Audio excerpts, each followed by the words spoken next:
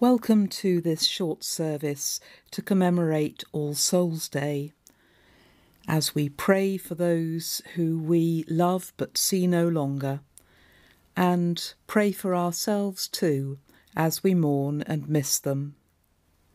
Let us pray.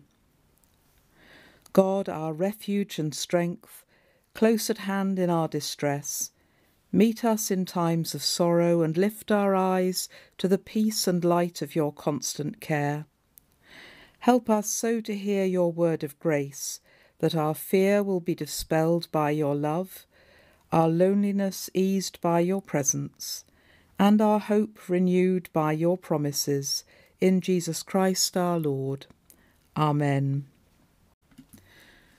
And some verses from Psalm 139. O Lord, you have searched me out and known me.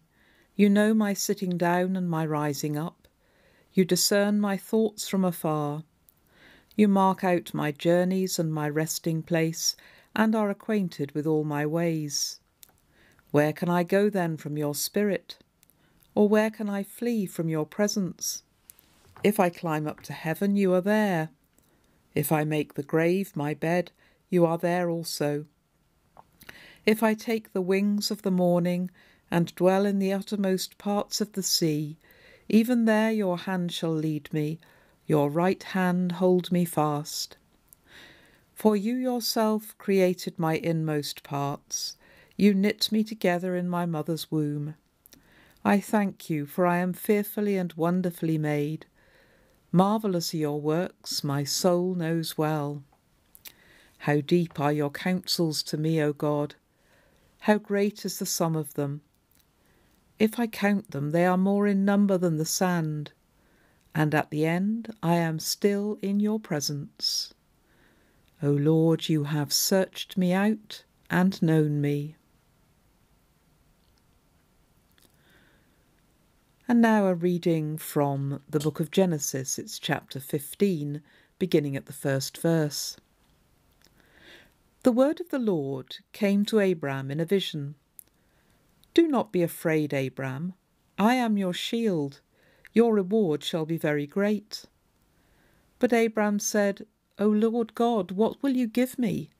For I continue childless, and the heir of my house is Eliezer of Damascus. And Abram said, You have given me no offspring, and so a slave born in my house is to be my heir.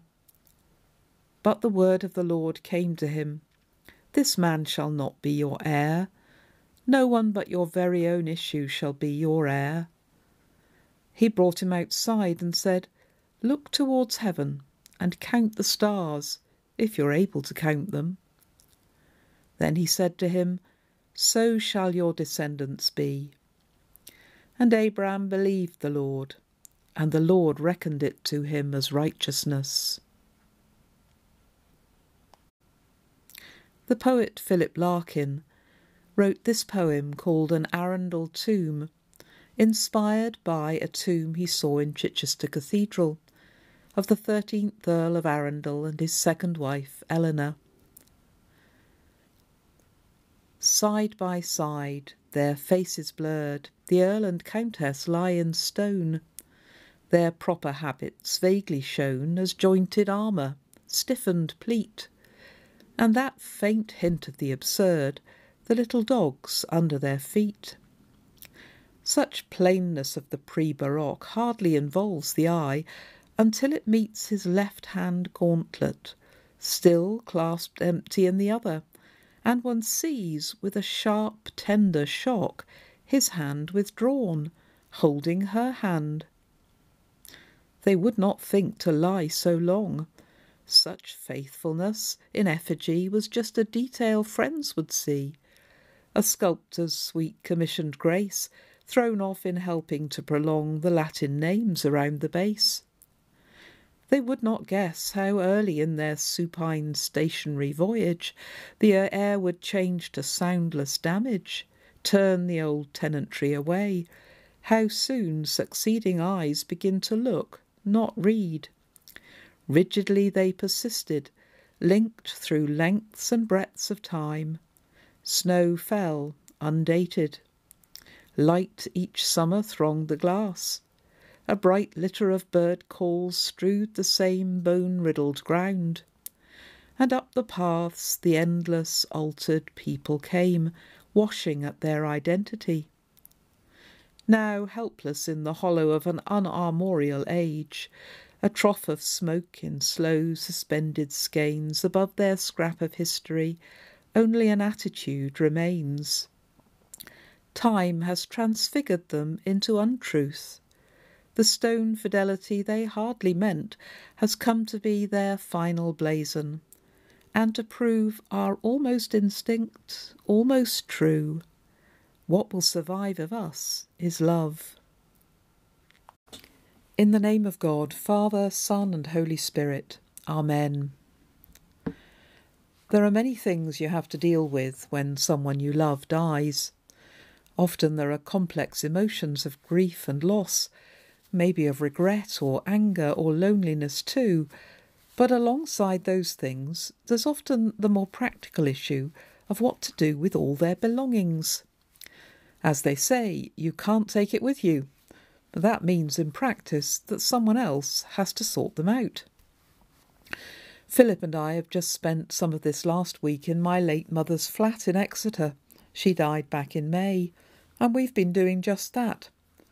That meant, among other things, manhandling her electric piano into a lift, down 4 floors, and into the back of our car. It was touch and go, but it just fitted, and it's now installed in the church hall to accompany choir practice. I think she'd have been pleased as a loyal choir member in her own church, but we're not looking for a new career as piano movers. Whether it's pianos or books or clothes, or all those boxes full of blurry black and white photos of long dead relatives you can't quite identify, it can be a real conundrum to know what to do with the stuff of other people's lives if it falls to us to deal with them. It might make us wonder what will happen when our time comes too. We can't take it with us either, but what will we be leaving behind? What will stand as a memorial, wanted or unwanted, to our lives, and who will remember us because of those things? What will our legacy be? In the Bible reading we heard earlier, Abram, later renamed by God Abraham, is worrying about what will happen to his belongings when he dies. He and his wife Sarah have no children. God had called him to leave his family home and travel to a new country, saying that he'd make a great nation of him. But the years have passed, and not even one child has been born to them, so how can that happen? In a culture where written records of people's lives were very rare, your memory often only lived on through your descendants. So if you didn't have any, you knew you'd soon be forgotten. And it would be as if you'd never lived. People then, just as now, often found that difficult to handle. But God tells Abram to look up into the night sky. Count the stars if you can, he tells him. In the dark desert skies of the ancient Middle East, that would have been very obviously impossible. Well, that's how many descendants you'll have, says God. They will be uncountable too. Abram was worried he'd have slipped into and out of the world unnoticed. But it wouldn't be so, said God. His and Sarah's life would turn out to matter after all. And that's how it was. In their case, they did eventually have a son, and from him the whole nation of Israel came into being. But I don't think we have to have physical descendants, children, grandchildren, great-grandchildren, to find comfort in this story. Those stars in the sky, it seems to me, don't need to represent the flesh and blood that shares our DNA. Our legacy to the world can come in many forms. We all change the world simply by being in it. Those stars could just as much represent the work we do, the friendships we build, our acts of neighbourliness, anything which makes the world a brighter place. People may or may not recognise that legacy as ours, but they'll benefit from the light we share with the world. Of course, there may be darker and more problematic legacies we leave too. No life is perfect. But we're called to make a difference, and each of us does make a difference, whether we know it or not. Philip Larkin's poem, inspired by the medieval tomb in Chichester Cathedral of the 13th Earl of Arundel and his second wife Eleanor, underlines that thought. If people know this poem, it's often only for its last line, "What will survive of us is love." And that can give the rather misleading impression that this is a romantic poem. But Philip Larkin was a notably unromantic person. He had a reputation for being a bit of a curmudgeon. He was the librarian at Hull University when I was a student there in the late 70s, and though I only ever really saw him in the distance and had his signature on my overdue library book reminders, that was the impression he gave. He wasn't exactly a laugh a minute. In fact, though, the point he's making in this poem is not a romantic one. We don't really know how this couple felt about each other, he says. Their faces are blurred and their identities washed by the endless stream of people who've come and gone around them.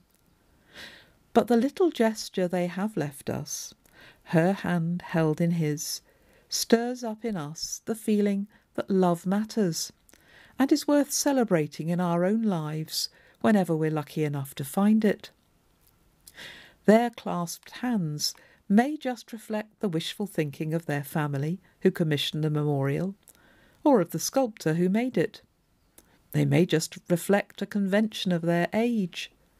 But because they lived and died, they left us this memorial, and so we're prompted to think about ourselves and each other.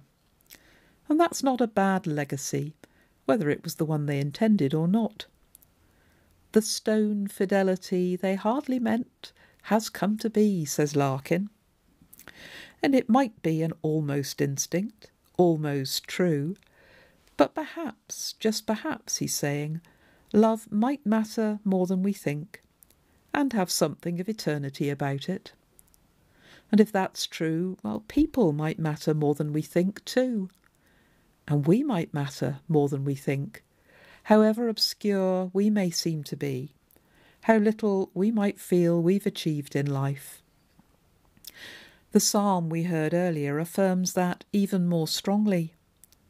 We're the children, it says, of a God who created us and knows us, who knitted us together in our mother's womb, who treasures every moment of our lives. Whether we're the ancestors of a whole nation, like Abraham and Sarah, whether our names are etched in stone in a monument that lasts 700 years, like the Earl of Arundel and his wife, we live forever in the heart of the God who made us and loves us. He doesn't forget us. He can't forget us. And he calls us, just like Abraham, to look up into the night sky and count the stars if we can, and know that the gifts he longs to give the world, through us and every human being, are as beautiful and as important and as numerous as they are. Amen. And so we pray, holding before God those whom we love but see no longer, praying for them and for ourselves. In our sorrows, give us your peace. In our regrets, give us your forgiveness. In our loneliness, give us your comfort. In life and in death, be with us and those for whom we pray this night. Grant to us, Lord God, to trust you not for ourselves alone, but for those also whom we love and who are hidden from us by the shadow of death, that as we believe your power to have raised our Lord Jesus Christ from the dead, so may we trust your love to give eternal life to all your children. Through Jesus Christ our Lord, who is alive and reigns with you and the Holy Spirit, one God, now and forever. Amen. Hear us, O merciful Father, as we remember in love those whom we have placed in your hands. Acknowledge, we pray, the sheep of your own fold, lambs of your own flock, sinners of your own redeeming. Enfold them in the arms of your mercy, in the blessed rest of everlasting peace, and in the glorious company of the saints in light. Amen. And now may God give you his comfort and his peace, his light and his joy, in this world and the next, and the blessing of God Almighty, the Father, the Son, and the Holy Spirit, be with you now and forever. Amen.